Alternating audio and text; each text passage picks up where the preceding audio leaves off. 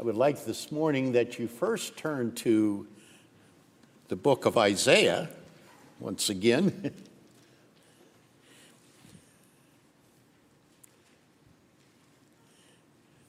There are some very interesting parallels between the passage in Isaiah 5, 1 through 7, and the parable that Christ delivers. So I thought I'd bring this to your attention this morning. Isaiah chapter 5, verses 1 through 7. Listen carefully to the holy word of God.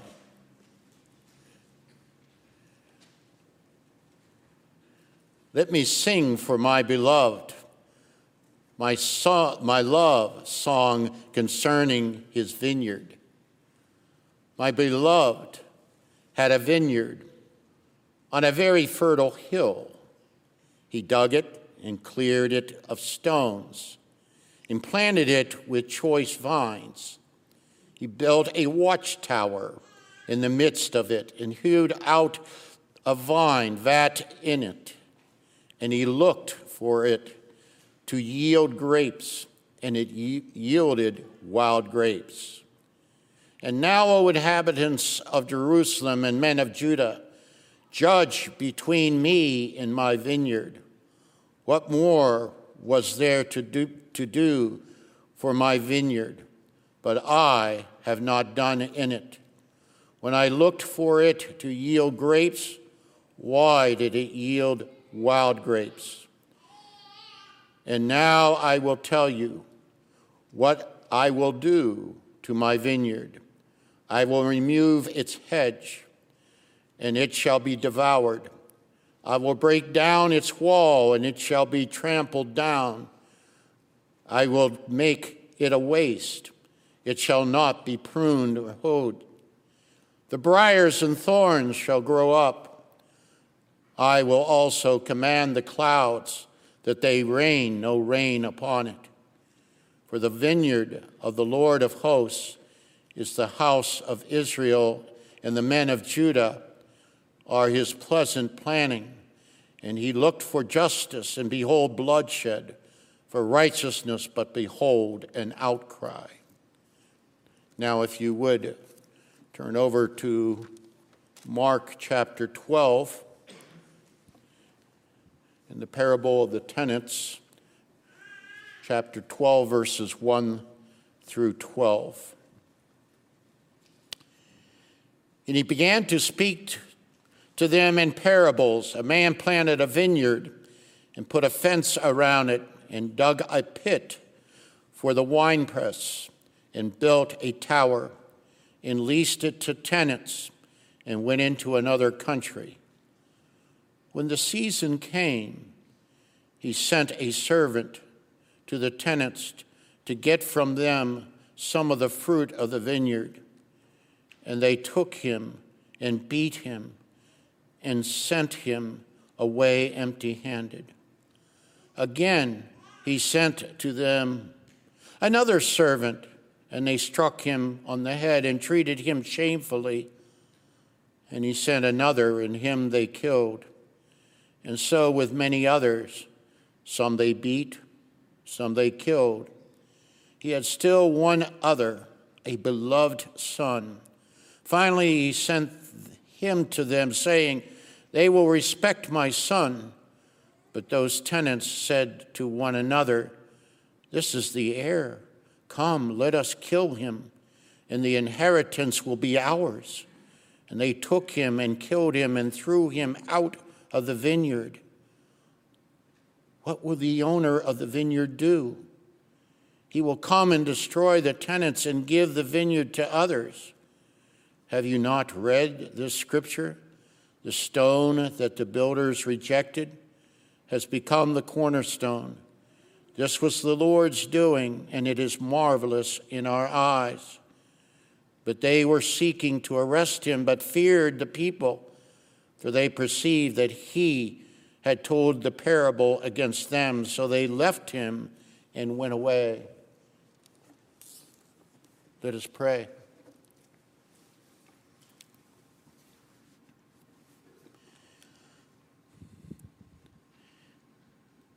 Our Lord and our God, we ask you to give us understanding concerning this parable, for we know that the mystery of the parable is given to those who have faith in the Lord Jesus Christ, when we ask that our faith would be bound to the truth of the word that is before us, and that we would see ourselves as those who come before the chief cornerstone and worship him. Give us, O Lord, hearts that are convicted to live Christ. In Christ's name, amen. The Jewish Sanhedrin has asked Christ, by whose authority do you do these things?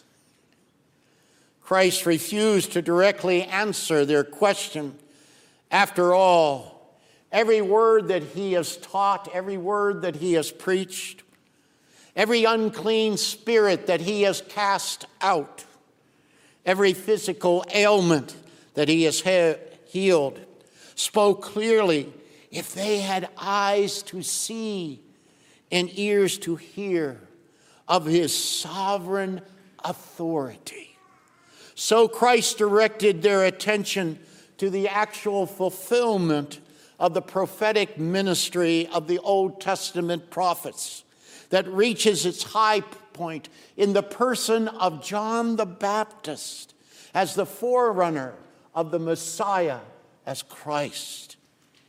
Yes, can they process in their own arrogant and tyrannical authority the fulfillment of God's activity of sending John the Baptist as the final prophetic warning before the great and final day of God's judgment and blessing to Israel? Since they refuse to answer Christ's question as to whether John's baptism is from heaven or man, Jesus tells them, neither will I tell you by what authority I do these things. This is back in chapter 11, verse 33. However, that does not mean that he is going to refrain from giving them another lesson about the history of the Old Testament prophets who faithfully spoke the word of God in anticipation of the promised Messiah. Hence, Jesus addresses the Jewish leadership with a parable that is before us, the parable of the tenants. Whether they recognize it or not, Christ speaks purposely in a parable connecting the prophet, John the Baptist, to the true prophets of the Old Testament. The parable will underline their rejection of Jesus' authority. It will accent that they are under God's judgment. Yes, they are the withered fig tree cursed by the Son of Man. No one will eat fruit from them ever again. So Jesus picks up on the prophecy from Isaiah about the Messiah that will speak to apostate, barren Israel, and they will not perceive, they will not understand. Well, let's make sure that we this morning, as we come together, let's make sure we understand this point as we listen to Jesus' parable of the tenants. Remember that after Jesus presents the parable of the sower, the disciples asked him, why does he speak in parables? And Christ responded, to you has been given the secret of the kingdom of God, but for those outside, everything is in parables, so that they may indeed see but not perceive. They may hear but not understand, lest they should turn and be forgiven. Christ makes that comment after that parable of the sowers in Mark chapter 4, 11 and 12. And there, as we read this morning, he is quoting from Isaiah chapter 6, 9 and 10. In the parable of the tenants, in that parable, congregation, you are seeing the fulfillment of Isaiah's prophecy executed against or upon the apostasy of the Jewish leadership, who are under the judgment of God because they will not turn in repentance from their evil hearts and believe in the Son of Man, who is standing right there before them.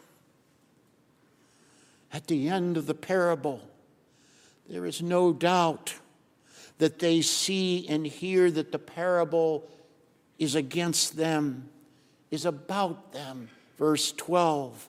But their hearts are withered to the very roots of their spiritual and religious life.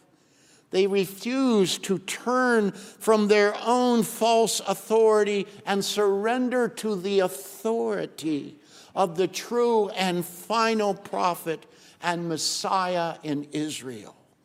Indeed, there is little mystery as to the content of this parable. Who are the servants that the owner sends to collect the fruit in the vineyard? They are the righteous Old Testament prophets who are constantly rejected by unbelief in Israel because they prophesied the truth of God's word. Jesus is essentially asking the Sanhedrin, the Jewish religious establishment, do you know your Old Testament scriptures? Do you really know how to interpret the righteous prophets that God sent Israel in her history? Congregation, are we listening here this morning?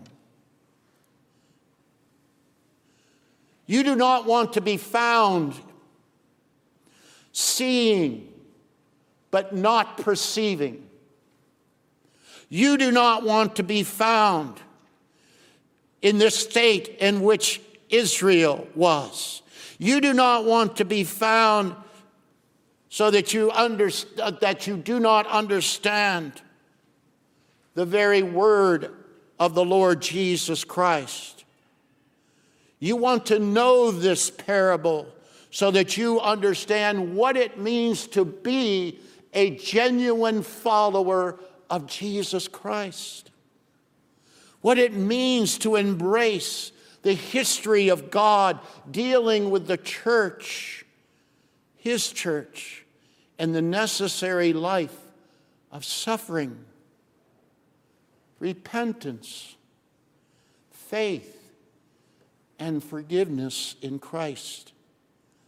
As you listen to Jesus' candid judgment upon the Sanhedrin, may you embrace what a blessing it is to know the redemptive story of Christ from the beginning of the Bible to the end of the Bible.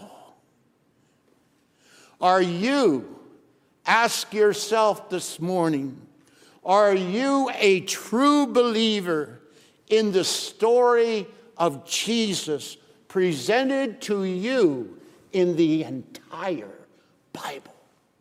The entire Bible. Well, there is not a mystery.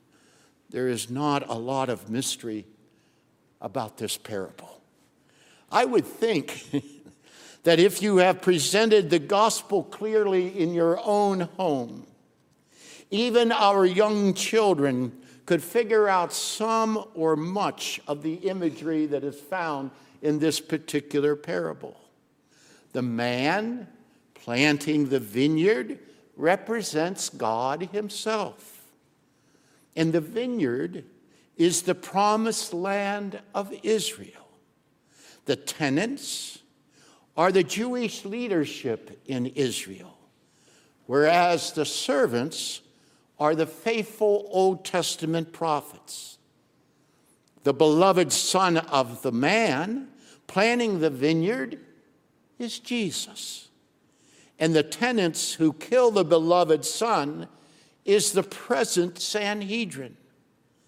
Since the symbolism and the parable is not that difficult to figure out, it makes sense that the Sanhedrin, even if they did not understand each symbolic aspect, could figure out that the parable was directed against them, especially the killing of the heir, the son of the vineyard, there in verse 12.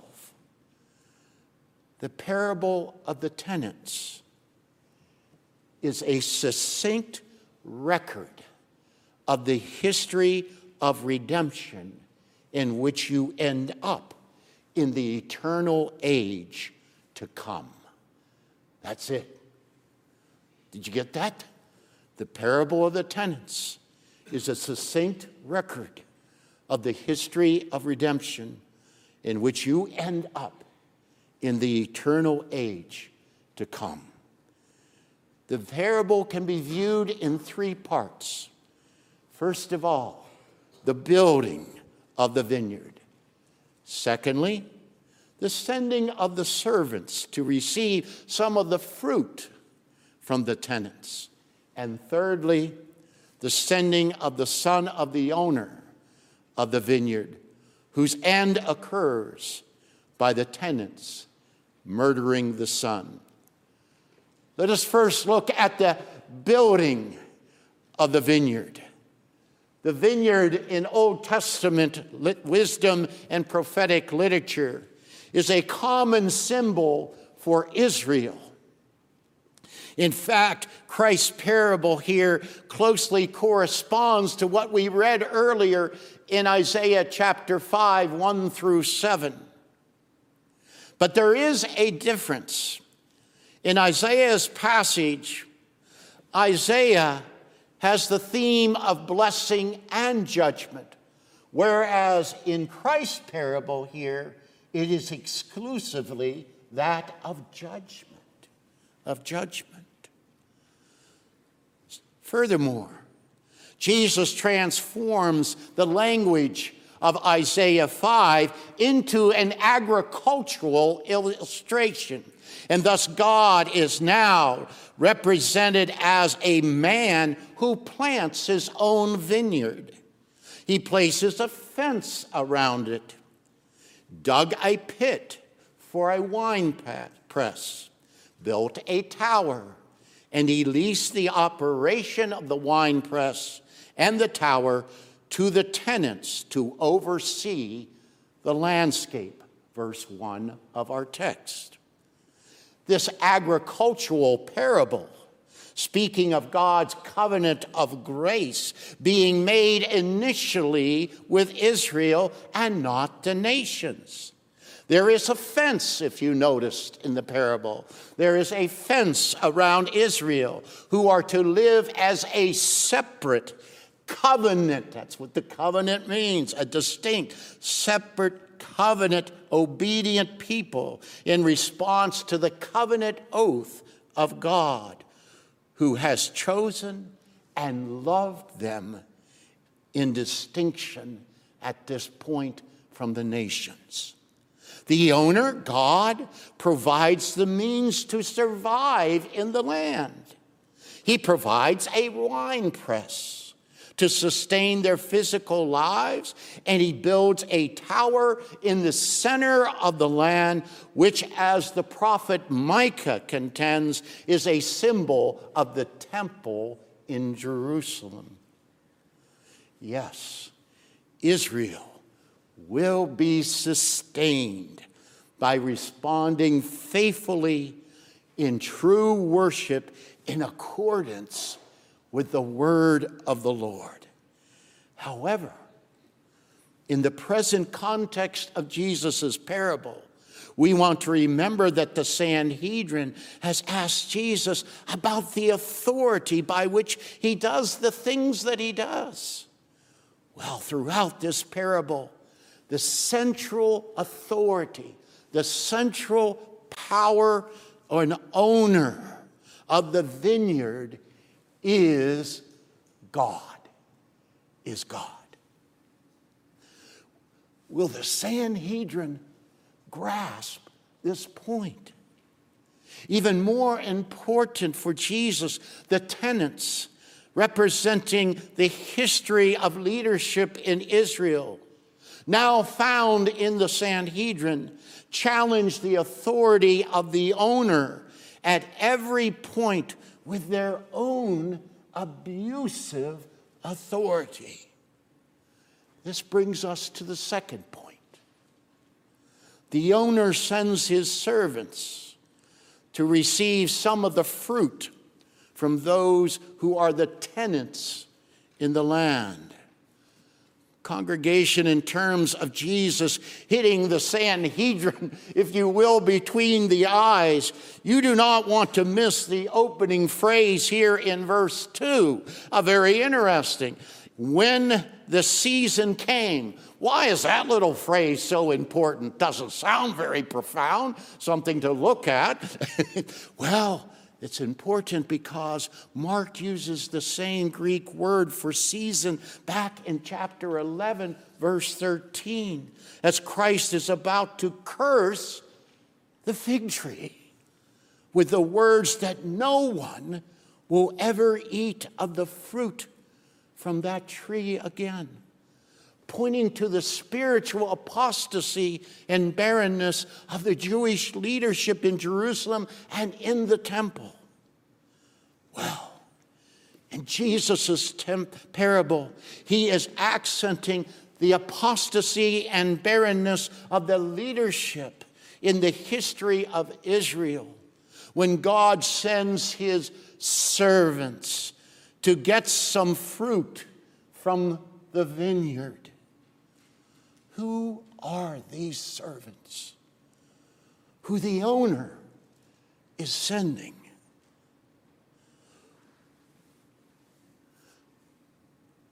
Whom God is sending to these wicked tenants. They are the true prophets who speak the true word of the Lord in the Old Testament.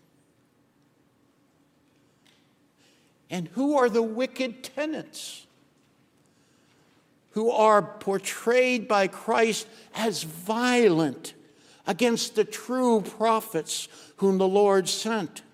The tenants are the Jewish leadership who elevated their own authority against God and above God. Although there is plenty of examples of this arrogant authority among the kings of Israel and Judah. You know the phrase, who did evil in the sight of God. The focus here would seem to be the priests who polluted the true and fruitful, reverent worship of God in the temple.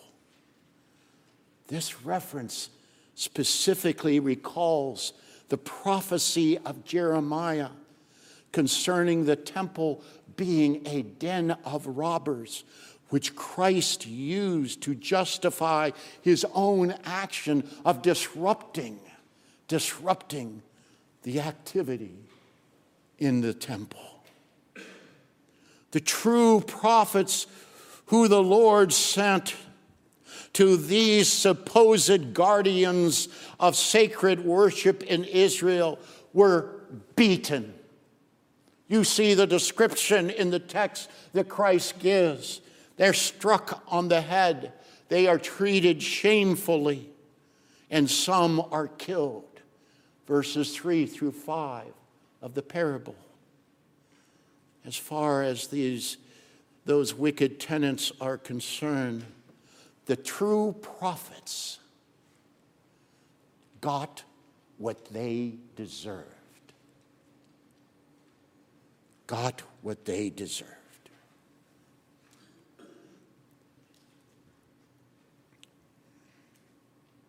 Oh, yes. How dare those true prophets demand that we, the self-righteous, need a physician, need to repent.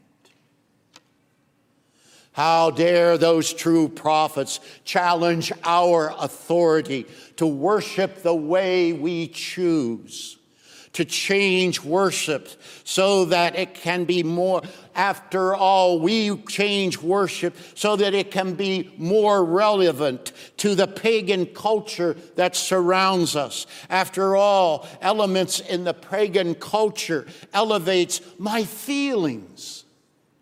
It elevates my emotions in a spiritual way that can connect more easily with the culture and the world around me and the way that I view God.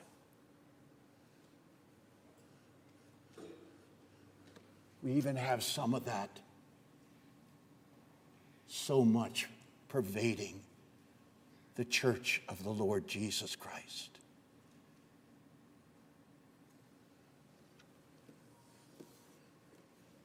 It's almost now, as I like to say, so much of our worship is geared to sounding like love ballads to Jesus out of the 1960s.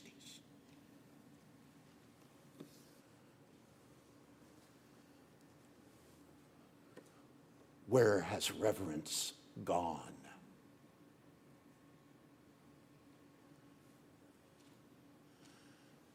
Well, this brings us to the third sequence and the high point of Christ's parable.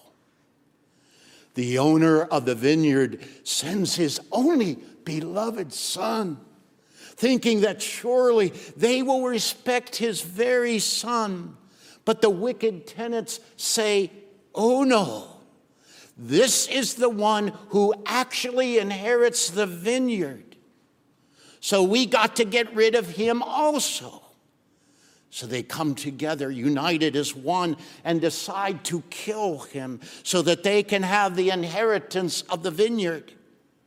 They plan this plot as the son of the owner, Jesus, is underlining the fact that the owner and the son have authority over the vineyard in opposition to these evil tenants. However, this authority is soundly rejected by the tenants. Mark, in his gospel, has commented previously that the Jewish religious leaders have been plotting how they can destroy Christ. Jesus exposes their plot in this very parable right to their face. Furthermore, the disciples have repeatedly heard Christ's prophecy that he is going to Jerusalem to die under the depraved authority of the Jewish leaders. Now Jesus presents that prophecy in a parable. Moreover, the reader of Mark's gospel cannot overlook that on two occasions in his gospel, Mark records the pronouncement that Jesus' Father in heaven, that from his Father in heaven, Jesus is named his beloved Son. What will the owner do? What will the owner do as a response to the killing of his beloved son?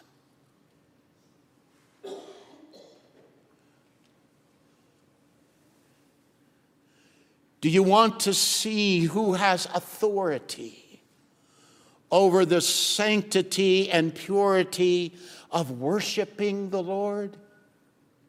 Do you really want to see who is in control of the vineyard? Well, the owner of the vineyard will come and destroy the tenants under his divine righteous judgment and give the vineyard to others. Now, as you see Jesus make that statement there in verse number 9, who are these others?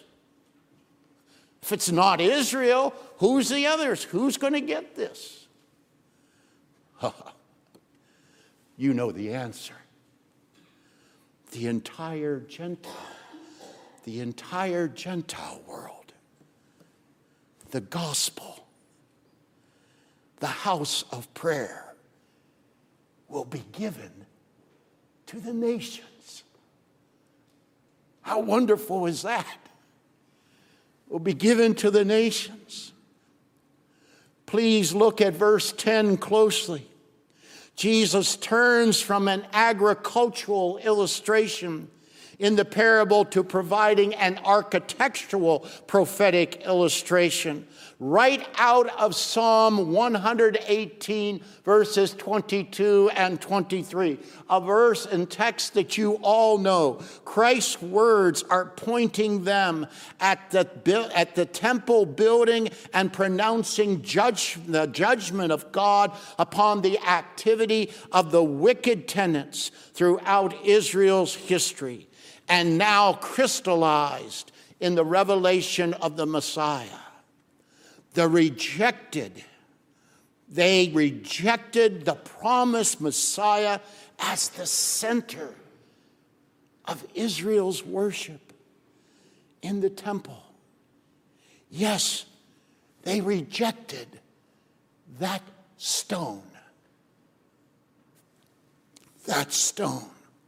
And now God will make sure that his beloved Son will be the cornerstone of a new heavenly temple for the New Testament church that bears his name, Jesus the Christ.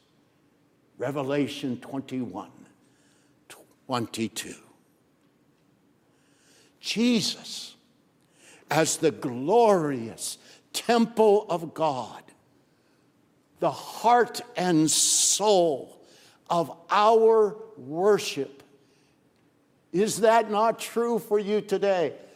The heart and soul of our worship is marvelous. He is marvelous in our eyes. Whose eyes? Whose eyes? For those who have faith in God. Go back to 11:22. This is all connected in terms of the flow of Mark's gospel. Go back to 11:22 when Jesus says, what must you have? You must have faith. You must have faith. Do you remember what we noticed about faith in chapter 11, verse 22? It is faith in Christ, who has come to remove the Temple Mount and throw it into the sea. Remember that? The era of perverted worship in the temple is done. It is over. It is under the final judgment of God. There is no life in that temple or its religion. Christ has already clearly declared that when he disrupted the temple. Your faith,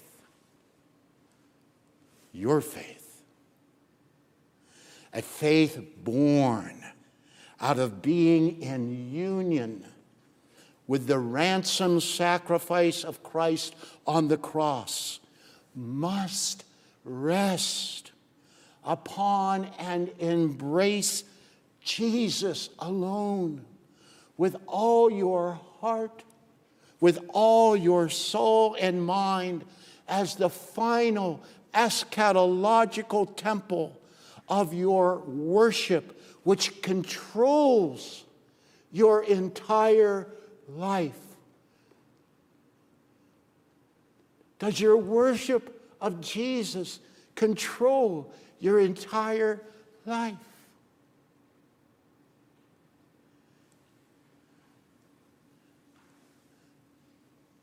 How has Christ used this new vineyard into history, which must be embraced by repentance for one's sin and belief in his name unto eternal life? How has Christ ushered in this new vineyard into history, which must be embraced by repentance for one's sin and belief in his name unto eternal life?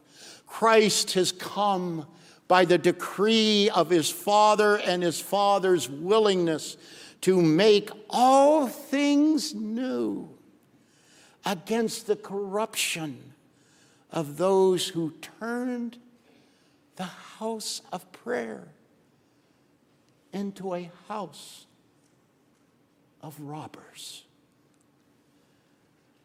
Christ comes into the world to destroy the apostate temple through his death and become the cornerstone of the new temple through his bodily resurrection.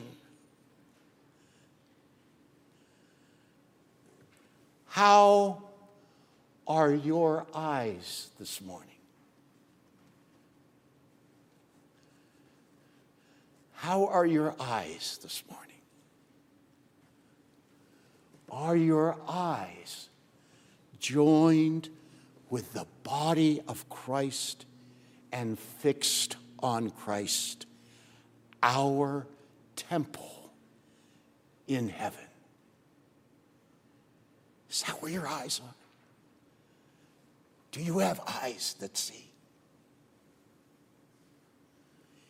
If they are, if your eyes are fixed upon Jesus, our temple in heaven, then let me say, as the psalmist says, is not Jesus marvelous, marvelous in your eyes? Let's pray.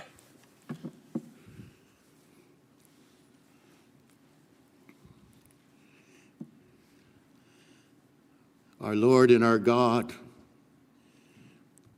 we would pray for that each person here this morning, that we all have eyes to see and see Jesus clearly. And in his grace and in his mercy of what he has done for us on the cross and in his resurrection, we see him seated at the right hand of the Father. And this is incredibly marvelous in our eyes. Help us to have a religion in our hearts, a spiritual condition in our hearts through thy Spirit, that life is all about Jesus. In Jesus' name, amen.